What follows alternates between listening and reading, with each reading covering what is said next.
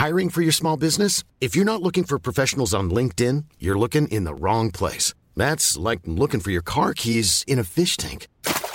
LinkedIn helps you hire professionals you can't find anywhere else, even those who aren't actively searching for a new job but might be open to the perfect role. In a given month, over 70% of LinkedIn users don't even visit other leading job sites. So start looking in the right place. With LinkedIn, you can hire professionals like a professional. Post your free job on linkedin.com/people today.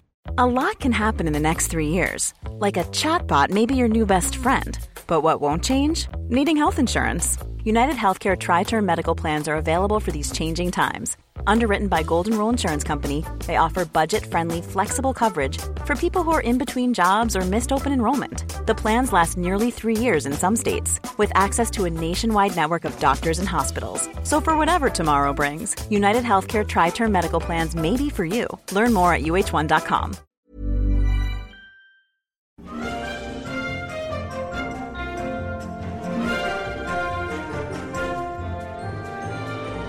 The Treehouse, episode 41.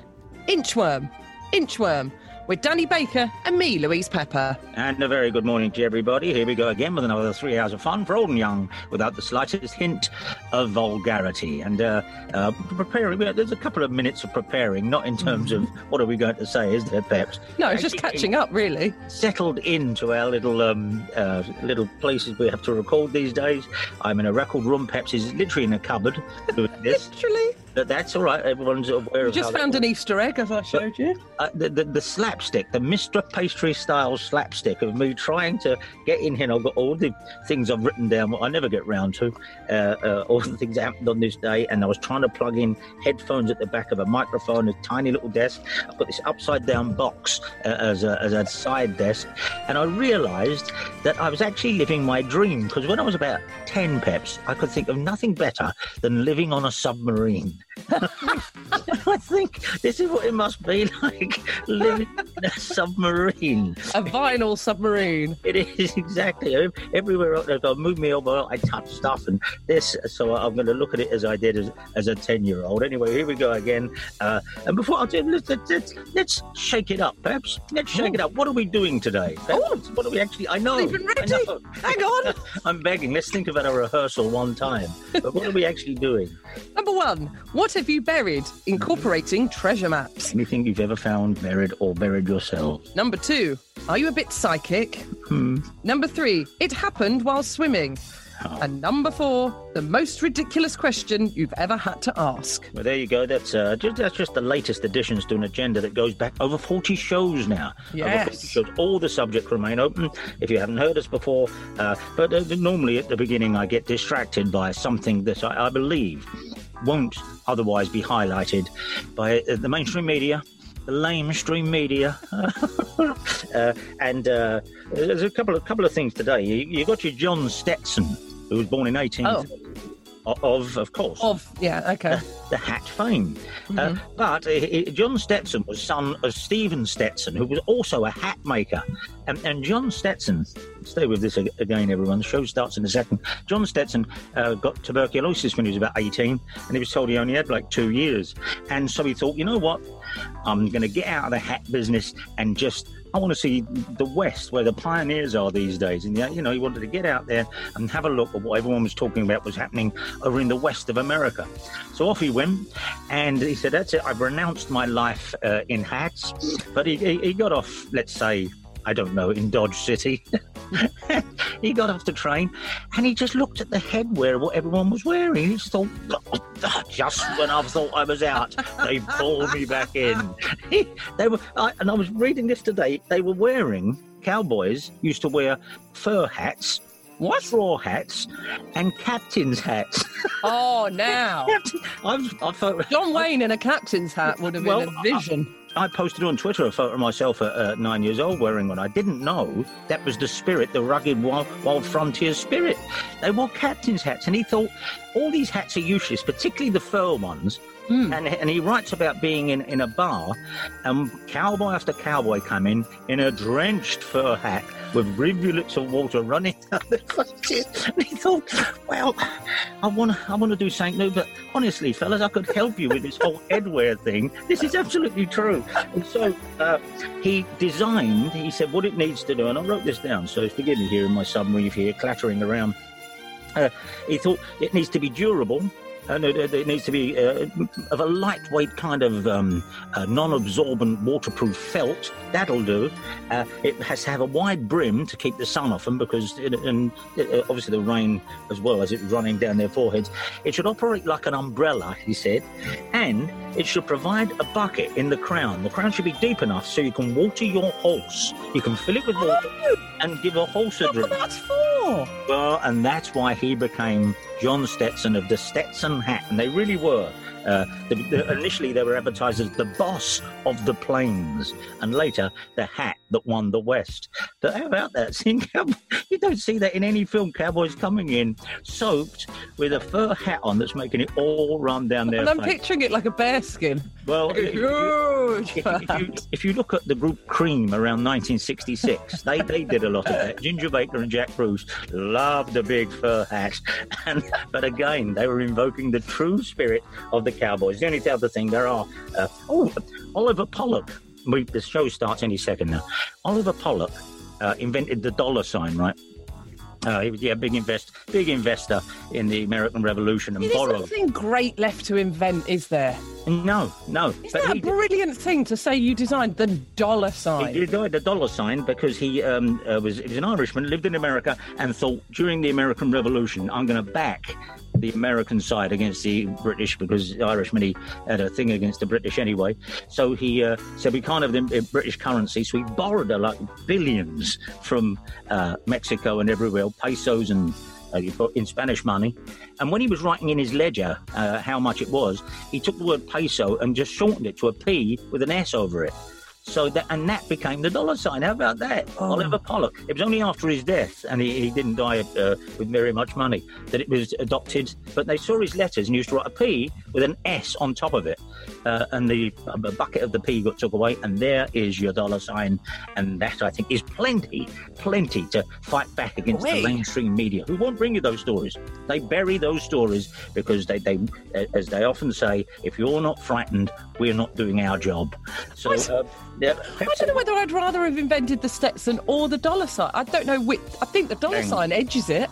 Peps, how about a big Stetson with a dollar sign on it? I bet there's plenty of those. By the way, Stetson did used to put in gold print inside every single one of their hats. This is a Stetson hat. By the way, of course, he didn't die of tuberculosis either. He recovered from that. But I would like to have thought of him sitting there saying, no, resist, take no notice of their headwear. No, don't get Dad's voice out of your head. Don't start designing hats. And he did. Imagine it's like being a hairdresser and just walking into the place and going... No, I can't. I don't know if hairdressers would do that, do they? Hairdressers, please let us know. Correspondent Sharon's a hairdresser. Whether they have a pair of scissors in their bag at all time and sitting in a restaurant say, excuse me, don't... it won't take just 5 minutes. 1 second. Well, give us something from over there, Peps, and we'll let the audience take over. Well, this is a ludicrous question I have been asked. This is from Jim, slight variant.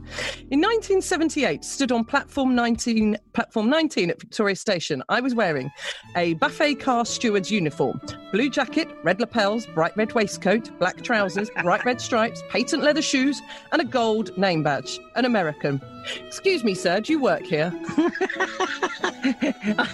don't know. In 1978, you could have been mistaken for a member of perhaps I don't know band name here, the Skids. But I always get asked in well-heeled West End shops, where I've been known to frequent, where things are. I don't know why. Not because I look like floor staff, but I look like I've come to light the boiler and might know the layout of the shop. The amount of people go, excuse me, you don't know where are you open? I don't work here. It's a well-to-do shop. Look at me. I look like someone who's delivered something and knows the premises. And I believe this. Wendy, when I told her this, because I shouted over my shoulder when this came in, and I apologise, I haven't got a name with this. There's no name attached to it. I shouted over my shoulder. There's somebody who got in touch and said they were trying to open a business bank account with an ethical bank. But apparently when you do this, they want to know more about you than you about them. The old ethical bank. Anyway, and the questions were going on, and our correspondent reached the end of the tether and thought, sod it, I'll go to Lloyd's, when was asked a question, one more question, do you think you've ever done anything that might have endangered one of the great apes? Apparently that was the question. I'm sorry. An orangutan or a gorilla, do you think you ever contributed to their misery? I only want to deposit 50 quid, mate. Might have had a ready meal with some palm oil in. No? Yeah, there you go. Actually, you see, now we'll get correspondence. But so yes, that was a particularly, I think, dopey question. I don't know. I bought some pineapple chunks. I didn't look at the sauce. It still always feels silly on a plane to America where have you engaged in any acts of terrorism and are you carrying? Yes. I know. Have you now got to see that? Well, here's the thing. Here's the trouble here. Before, as somebody once said, we descend giggling into the sea. The point is, I used to read, have you got any infectious diseases and all this? And yes, I've got the plague. Can't do that no more. That'll be like saying bomb as you go through security, won't it? You can't do that no more. Something else, perhaps. This is from, where is it? Nick Fletcher. This is named similar to a double act. Mm-hmm. Well, see, I'm not sure we've asked that. A few shows ago, we did say, if you ever met anyone with a similar name to yourself, or even exactly the same name, and quite rightly, the audience take this clay and from it, make these beautiful Etruscan vases by warping and weaving it. So it's named a bit like a double act. Yes. Well, actually, funny enough, Nick kind of gets the name thing in his PS. But first, okay. My godmother is my mum's best friend from school. She is called Laurel. She married a man called Derek Harding, and her middle name is Anne. My godparents are Laurel and Harding. About that. Thank you, Laurel and Harding. The best we've had since the Reverend Father Chris Moss got in touch with us. But that absolutely. Laurel and Harding. His PS is that his boss, who hailed from Glasgow, was Colin Mackay, who took great pleasure in shouting "Fletcher" to me at any given opportunity. Oh, I hope we can. Nick's given us a double there. These shows are nothing but froth and irrelevance at the best of times, but I hope we can continue today's particularly shallow, low watermark. I'm only reading this out. It's from Gary in Rochdale, and I read this aghast. And this is purely me talking to Gary. The rest of you can take a walk around the block if you like while I talk to Gary. And it refers to our Friday game of the Vinyl Golden Shot we play, where we have people on the line and they blindly direct me to take albums out of my collection here, and we add them up, how much they're worth. And, we've got Mark, we hear it on Fridays. But he had no idea that records had worth. Can you imagine someone? I know. I think. Bless him. I know. I've never climbed Everest, and I know it's very busy up there. But on a lonely peak in the Himalayas, I would suspect I could get to the top. Perhaps I'd find a guru sitting cross-legged, with miles away and looking for enlightenment, and he would see a copy of Penny Lane in my rucksack and go, "Still got a picture sleeve?" He would say that. If you still got a picture sleeve, I've got a picture sleeve. Don't worry about that, guru.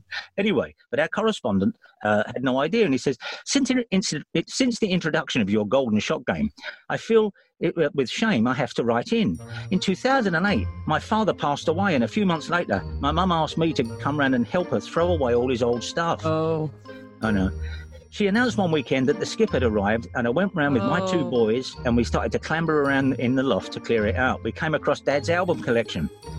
We thought it was just a load of old records. Oh, he had about 100, and all in mint condition from his time in the 60s and 70s. Beatles, Stones, Bowie, Kinks, every Pink Floyd record. We thought, they're not worth anything. 12 years later, imagine my shock listening to your game, and I heard you say I want you to give a woman £175 for a record she picked. I didn't tell my mum, but the story doesn't end there. The next morning, my mum opened the curtains to find a BMW outside and a very smart man in a suit leaning into the skip. My mum went out and said, "What do you think you're doing?" He said, "Could he have the records?" And she told him to bugger off. No, he couldn't.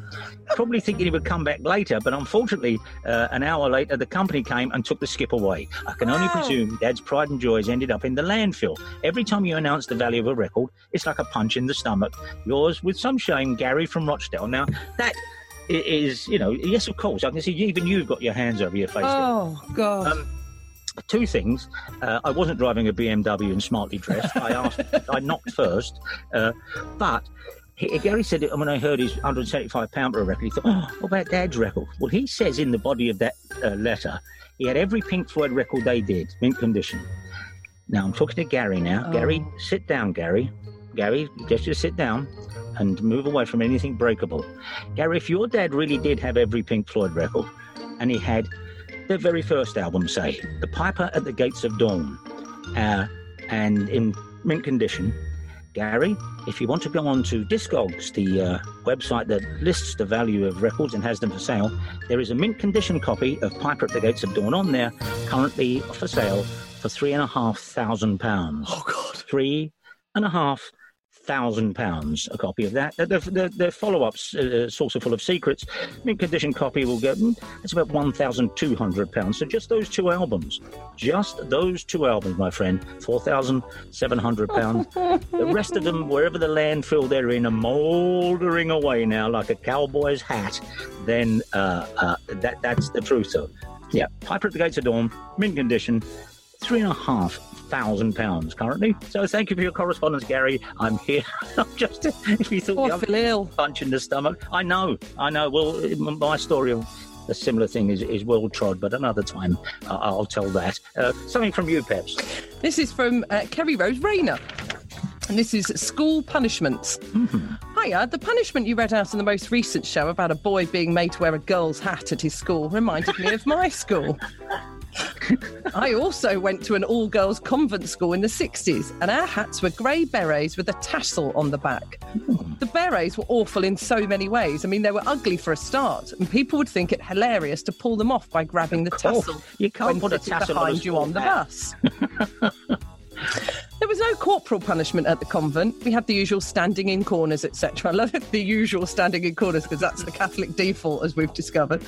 But the ultimate punishment for a heinous crime was the cutting off of your tassel by the head nun. It would happen in assembly. The disgraced girl would be called onto stage by the nun, beret in hand. The crime was announced, the scissors would be produced from the nun's pocket, and the tassel hacked off. The girl would then suffer the humiliation of a bare beret for the rest of term. I don't know. Don't you think that'd be a badge of honour? For you, yes. You can only join this gang if you've had your beret snipped, if that's the phrase I want. Only one girl had her tassel cut off when I was there. She'd been doing handstands at a bus stop after school and showed her knickers. A spiteful, self-righteous member of the public phoned the school and reported her. Oh. Public shame and humiliation seems to be commonplace at a convent school system. But that's a tremendous piece of information. There ever was a hat. I've never heard of a beret with a tassel before. But I'd say that's not it's a terrible punishment, I suppose. If psychologically in the school that's what it means, and only one girl had it. But having your tassel cut off, got that against the some of the doing handstands and showing your knickers. That's a real badge of honour. I know, and getting grassed up by someone as they went. This is. Have you ever inadvertently injured one of your parents? Yeah. Okay. Well, let's just go with it. Paul says. I was about 8 years old. This would be around 1977. It was snowing, and my dad set to work building a sledge. He did an excellent job. It had steel runners and was very rapid. We took it to Throttle Racecourse near Fleet for a test run. Dad lies on the sledge on his belly and starts down the slope. I decided to join him by leaping onto his back. Now, this was not supposed to be part of the test run and caught him totally by surprise. We started to really pick up speed and the front of the sledge began to plough through the snow. But it wasn't designed to be a two-up. This was not a duo machine. All of a sudden, it stopped dead. The momentum caused my dad to shoot off the front of the sledge and continue down the slope, impressively at a speed, and I remained even more impressively on his back. With no steering, we careered into a tree. Dad lay there motionless, a little blood coming from a head wound, knocked out. Mum caught us up. I turned to her and said, "I think Dad's dead." He wasn't, of course, but that was the end of father and son sledging. That image of the sledge stopping and the old man bolting off the front of it. Now he can't stop. And impressively, as Paul says, he remained on his back. Oh, where is your Beatles About camera to see that? Is it too cutesy to do Tales of Sledging in May? No. Because I think there's a rich theme there. No, because as we record this weekend, the snow is supposed to come hurtling back, isn't it? Yes, isn't it? The temperature halves on Sunday or something. It is. It's going to snow at the weekend, but people forget it often snows in May. But anyway, you're listening to this in the year 2016. 2016. Oh, that futuristic, is it? Futuristic far off. I know. I often tell people I'm constantly shocked it's not 1965. And I thought of a futuristic date. And 2016. Suddenly I thought, wow, yeah, what will we all be doing? I'll give you something else from over this side. Oh, this was from the other week when we were doing the world's greatest sandwich peps. Oh. Or what people consider to be. And I might have said, because somebody brought me, a dear friend Joe brought us round, she'd been to Billingsgate Market, and queued up at Billingsgate Market, and brought back various shellfish, including a lovely tub of winkles. Yes, indeed. She brought back a tub of winkles, and because I enjoy them, but the most labour-intensive sandwich in the world is a winkle sandwich. You reap all we used to go winkling at Pegwell Bay. Yeah, winkling is good. And eating winkles singly with a pin is all well and good, but the time invested in a winkle sandwich, right, it's only worth it because a winkle sandwich is the greatest sandwich in the world. Yeah, it takes about 45 minutes, and I'm not joking.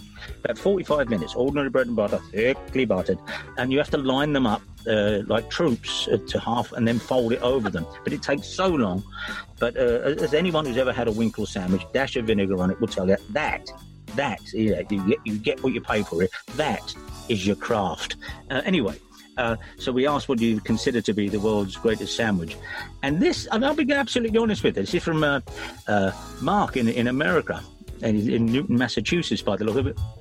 And it's not like the previous email, which is all fun and games. This is a pretty straightforward report on his favourite sandwich. Oh, okay. And the more it went on, the more I thought this was his favourite sandwich. It meanders, but that's fine.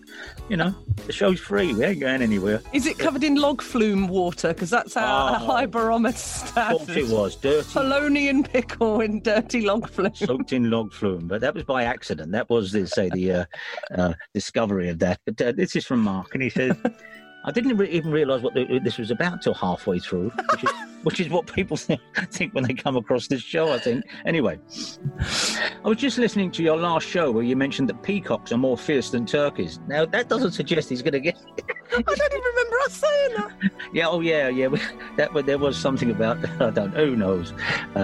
So let's start again.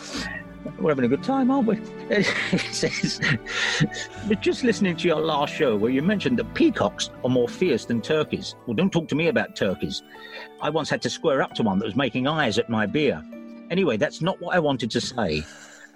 I'm currently living in Newton, Massachusetts, formerly home to Matt LeBlanc, the world-renowned washtub bassist and successful jug player Fritz Richmond and Ralph Waldo Emerson's mother.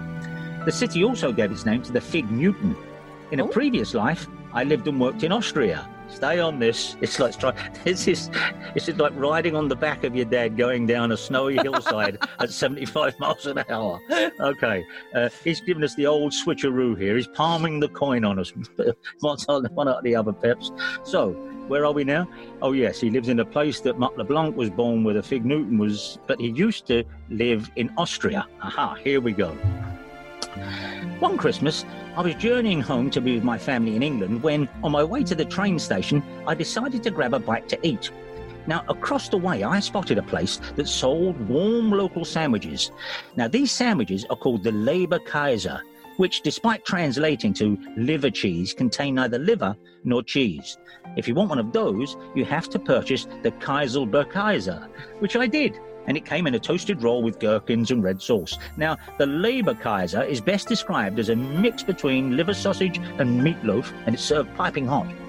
On board my train, I took one bite of the sandwich and came to realise I would never find a better sandwich in all my life.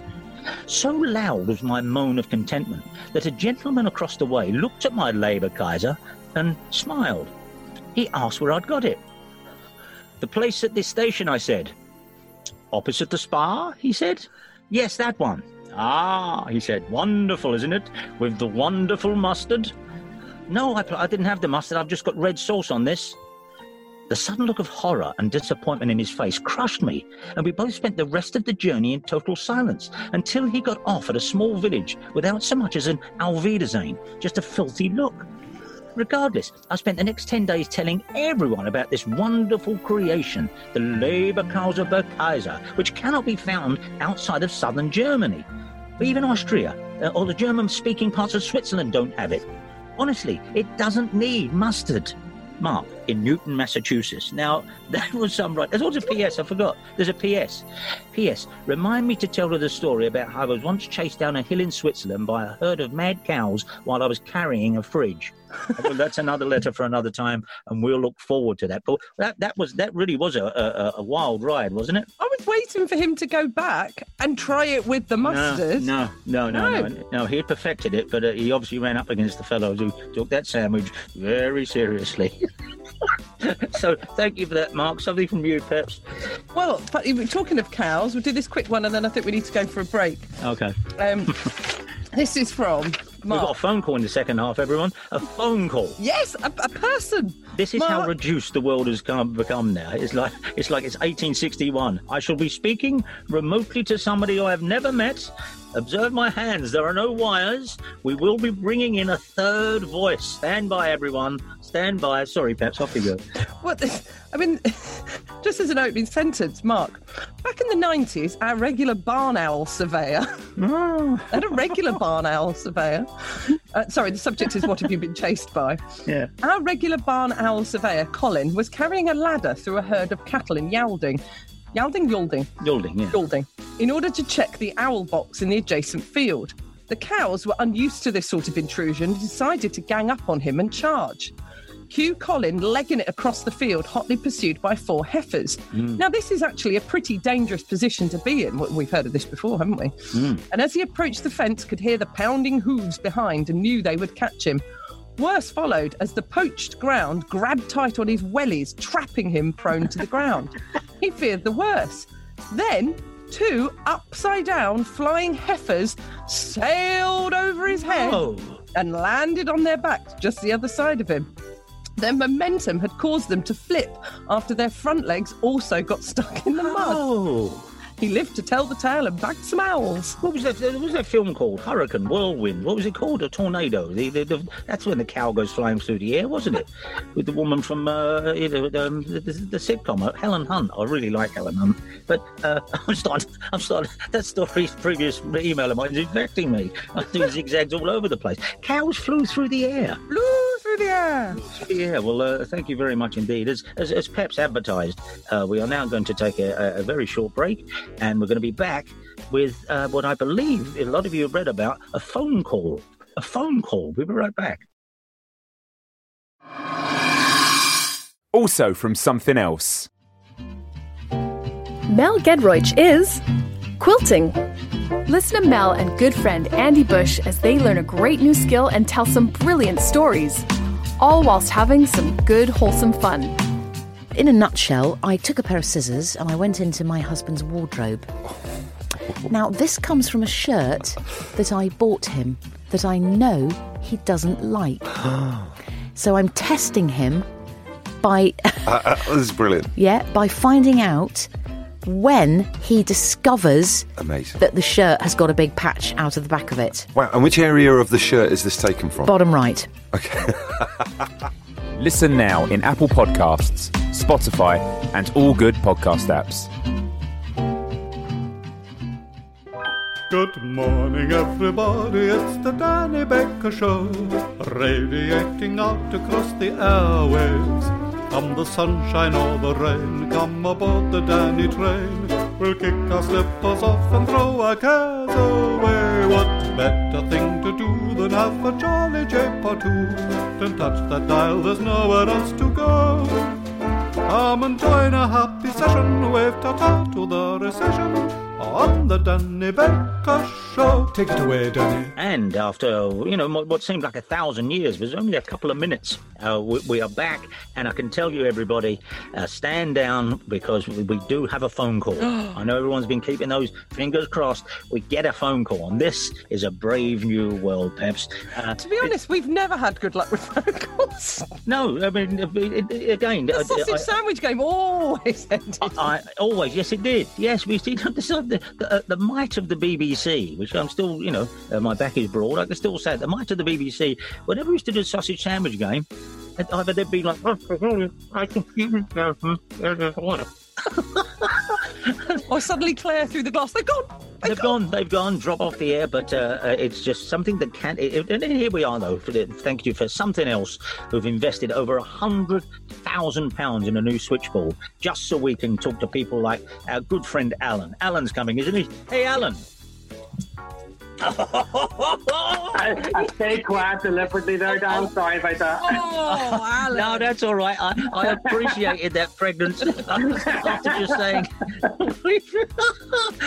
it is genuinely. I've been broadcasting a long time, Alan, and it is genuinely pathetic how every time a phone call comes in, my heart still goes into my mouth. Honestly. This is not what Alexander Graham Bell had in mind when he legged it down the patent office. Thank you for joining us there, Alan. Welcome aboard the Treehouse, and you're our inaugural caller since the world collapsed. What have you got for us, Alan? What are you going to tell us? My story. Actually, I was the person that wrote in about the dead cat the other day. So. You buried the wrong cat. Yes. You buried the wrong cat. Yeah, and it hasn't come up, thankfully. So it's a pet cemetery style. You found a cat as you said, as stiff as a cricket bat, and yes, that's the one. Oh. Well, again, I won't labour the story. People can go back a few episodes and find out that poignant and yet, in some ways, uplifting tale.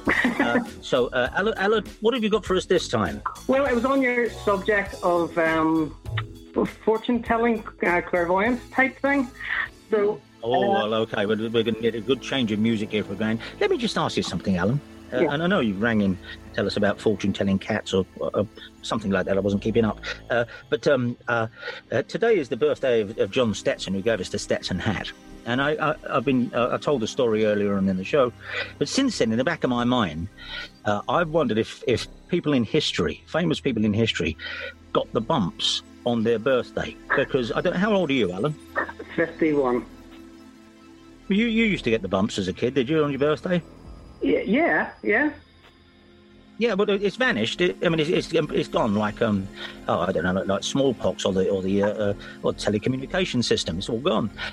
But I was having to say to somebody of the age of 10 the other day what it was, and they looked as if it was the most horrific thing in the world. Oh, it's one of my favourite sort of dad jokes I make at any birthday I am at. Go on. When everyone finishes singing Happy Birthday, I go bumps. And of course, why wouldn't you? But now it's going to pass into history, because people are going to say, for people who don't know what we're talking about, and I cannot imagine, given the demographic of this show, that anyone doesn't. Alan, what do you understand by the term bumps? Well, it's just when your bum got hit on the ground. I thought it was that was the bump a bit. That's the boys. That's the boys' version. Hitting on the ground, just supposed to keep people elevated. Yeah. Or people take an arm and a leg and wave you up and down. To the number of your birthday. To the number of but beyond that, of course, you say 1 for luck. 2 for luck, 3 for the old man's coconut. But boys, as you went up, used to kick you in the back and rear end as you went. It was the most used to get a break. Yeah. Definitely. And let you hit the ground and everything. But anyway, Alan, stop dragging me into archaic old school rituals. It's my niece's birthday. She's locked down with my brother, so I'll suggest that for her later on this afternoon. How old is she? 5.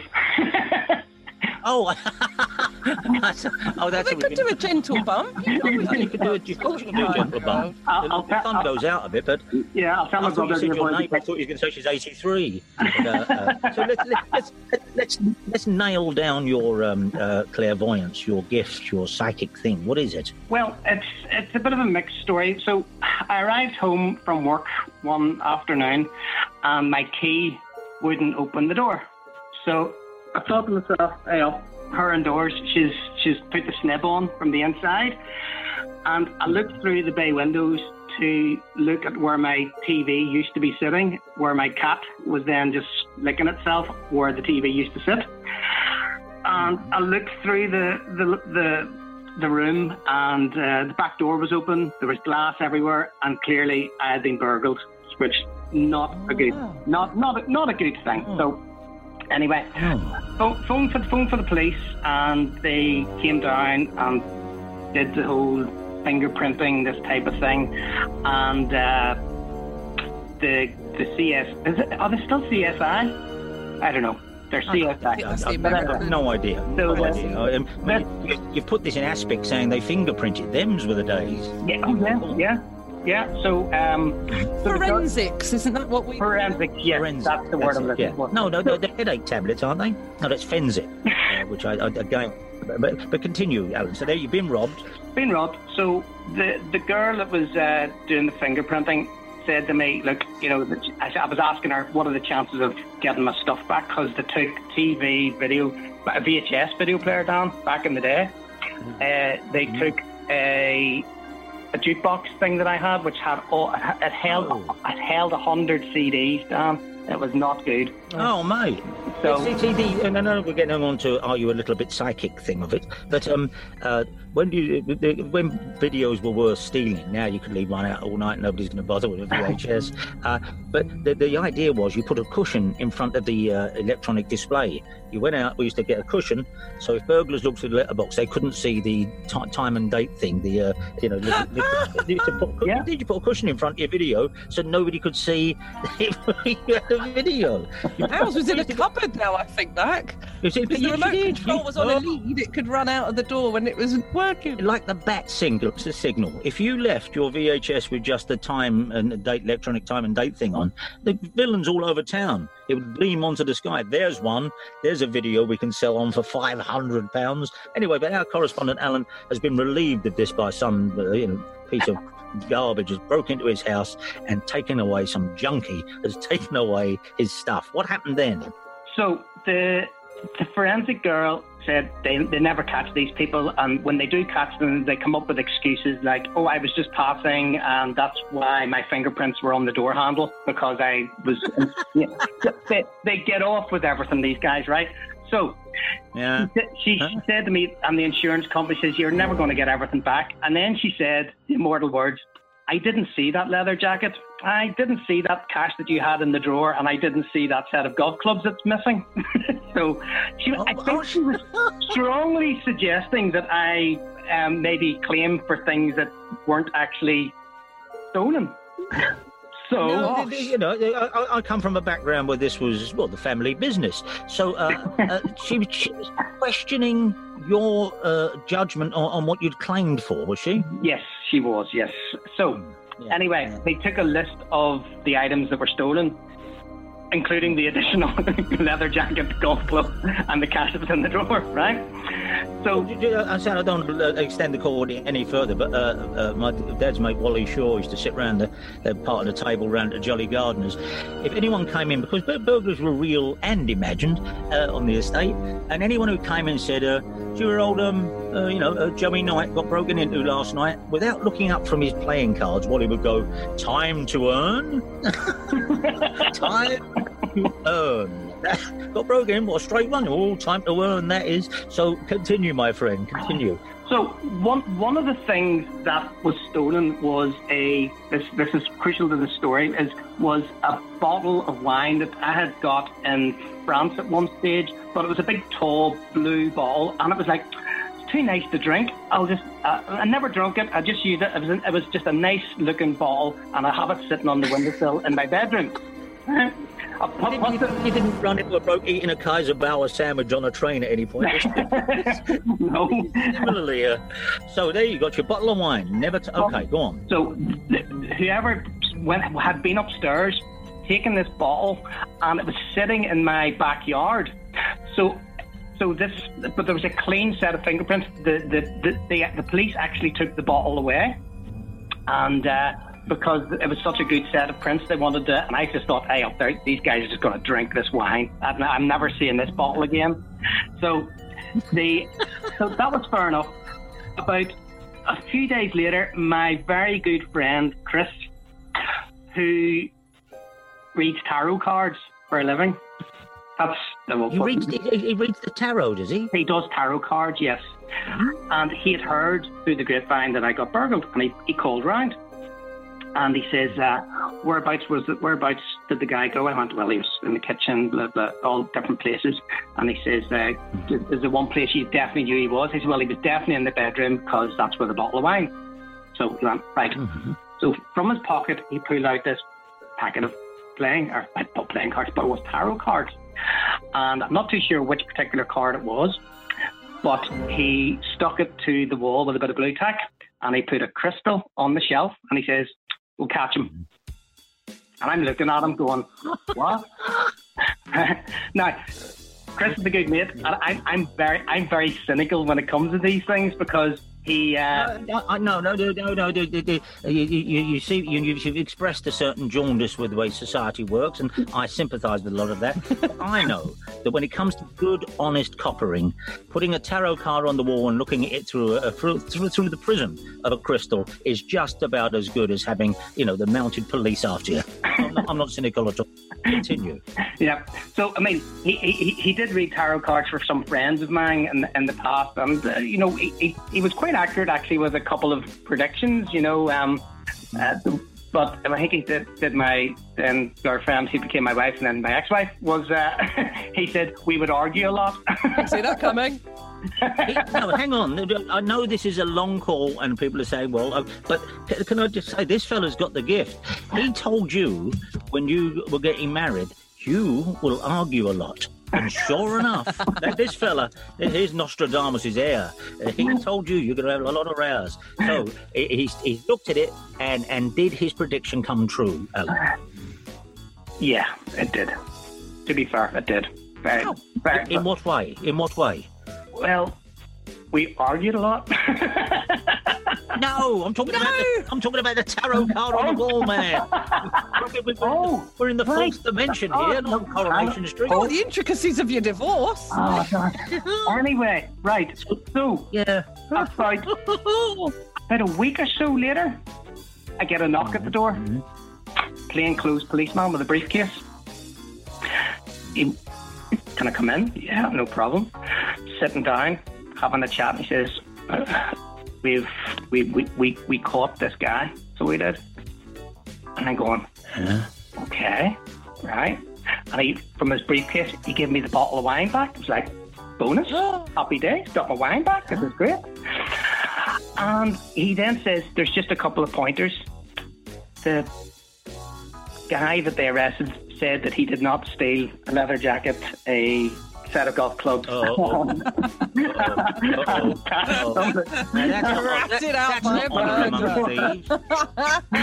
an honour among thieves. So you're saying that your friend and his crystal and his tarot card was instrumental in getting the felon's collar Phelps? Given the fact that the forensic guard said, we will never catch this person ever, I was, a once cynical Al was turned into a very, okay. Oh, well, it's a beautiful story, Al. And just because we're running into show 42 now, I'm going to have to lose you there, but it's beautifully told. And thank you, my friend. Thank you, Thank you very much. Oh, it's a tremendous story. Thank you. That even cast iron cynics would look and say, well, that's the tarot card that did that. I thought he was going to say he was found with a tarot card stuck to his back. I thought it was going to be the actual tarot card reader. I thought there was going to be a twist at the end. But do you know what? Anyone could have said, they'll catch him without the use of the pack and the crystal. I think you could just say that. But, if our friend believes that's what brought it all back to him, then that's fine. You see, you're not a fortune teller-y kind of tarot card kind of woman. No, I've never done that. But I am, and I will, as you can probably hear, declare hooey when I hear it. And yet, I always feel a bit weird about a tarot pack. I don't know how they work. But no, I've handled them. Yeah. I thought, I'm not going to cut this deck because, I don't know, apparently the grave digger means long life or something. But I just don't. I've seen too many tales of the unexpected. The tarot cards, I won't mess around in, even though I believe they were invented to order in about 1902. They're not very old. Oh. They're not ancient at all. You're going to upset all our tarot card playing listeners now. I'll upset our previous correspondent about his record collection. If you've got the theme to the show Tarot, the Ace of Wands show in 1969 by Andrew Bound, if you got that, it's about 250 quid, just the single of the theme from the show Tarot. Give us something over there, Peps. Well, this one's a bit long. I'll save that for That's all right. The show's about a day and a half long already. Oh man. We'll go. I would suggest that you hold that. I would suggest you hold that. It's a P and a D. Who's it from? Pip and the Dandy? No, what do you Pip and the Dandy, yeah, it is. Yeah, right, yeah. Okay. I'll tell you what I'll do. Give us a palate cleanser while you sort of short one out. This is from Phil. This is, have you ever injured a parent? A palate cleanser, after all, going into the fourth dimension. In a classic reversal of the old, you hold that still, and when I nod me head, you hit it routine, I recall striking the old man with a hammer.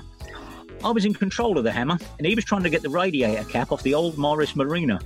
He told me to give the cap a whack with the hammer to loosen it up. Always eager to help, I took a big backswing, hit the bonnet, released the prop holding the bonnet up, and watched as it came crashing down on his nut. Lots of effing and blinding and cries of "me head, me bastard head." I was sacked on the spot. That's beautiful. That's right how some mothers do have them. Swung back, knocked the prop, down comes bonnet right on Dad's head. Give us something, Peps. This is from Prizes You Didn't Want, says Carl. This is from many weeks ago. Yeah, good. While catching up on the podcast during lockdown, the subject of prizes you didn't want took me back to my school days. Like many stories on this topic, we find ourselves at the school fair. On this occasion, both my brother and I discovered a previously hidden talent from one of the stalls. My brother could repeatedly succeed at landing a penny on a £5 note at the bottom of a tank of water. Oh, brilliant. That's not one I've ever had to do before. Yeah. That's a great game. Yeah, because I might try that on Wilbur this afternoon. I'm running out of things for you to do. Because now they're waterproof. It's £5 notes like a cowboy's hat or Mr. Stetson's hat. You can feed a horse with them. I think that's it. But you drop a penny, an old penny, into water, of course it sways from side to side. It's very difficult. Go on. So my brother succeeded at a penny on the £5 note, while I was excelling on the tin hoopla stall. Wooden hoops settling over the tins at a will. As a result, to much to the bemusement of our parents, we brought home 8 goldfish, despite not having fish tank or pond, and 22 tins of food. Wow! Which, with hindsight, had clearly been dredged from the back of all the other parents' cupboards as last-minute offerings.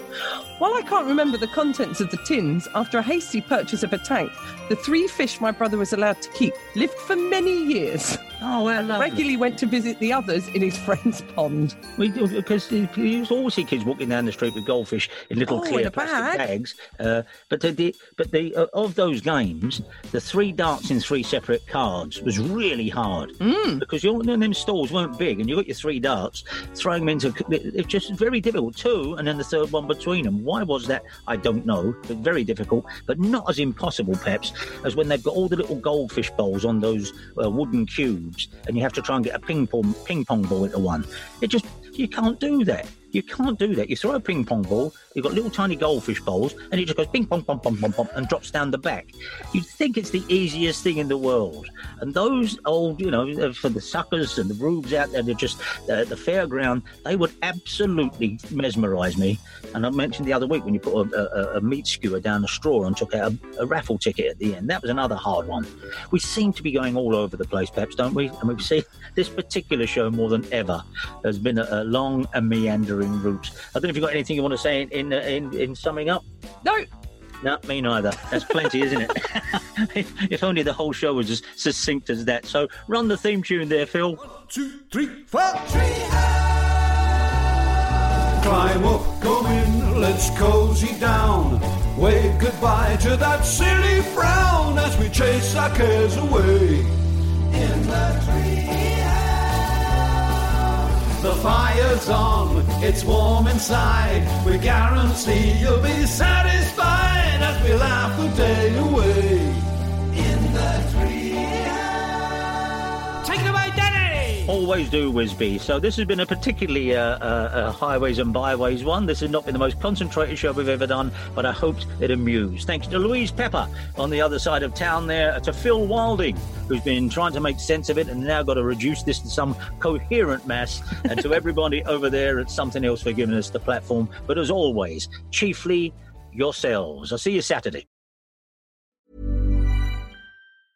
Mom deserves the best, and there's no better place to shop for Mother's Day than Whole Foods Market. They're your destination for unbeatable savings, from premium gifts to show-stopping flowers and irresistible desserts. Start by saving 33% with Prime on all body care and candles. Then get a 15-stem bunch of tulips for just $9.99 each with Prime. Round out Mom's menu with festive rosé, irresistible berry chantilly cake, and more special treats. Come celebrate Mother's Day at Whole Foods Market.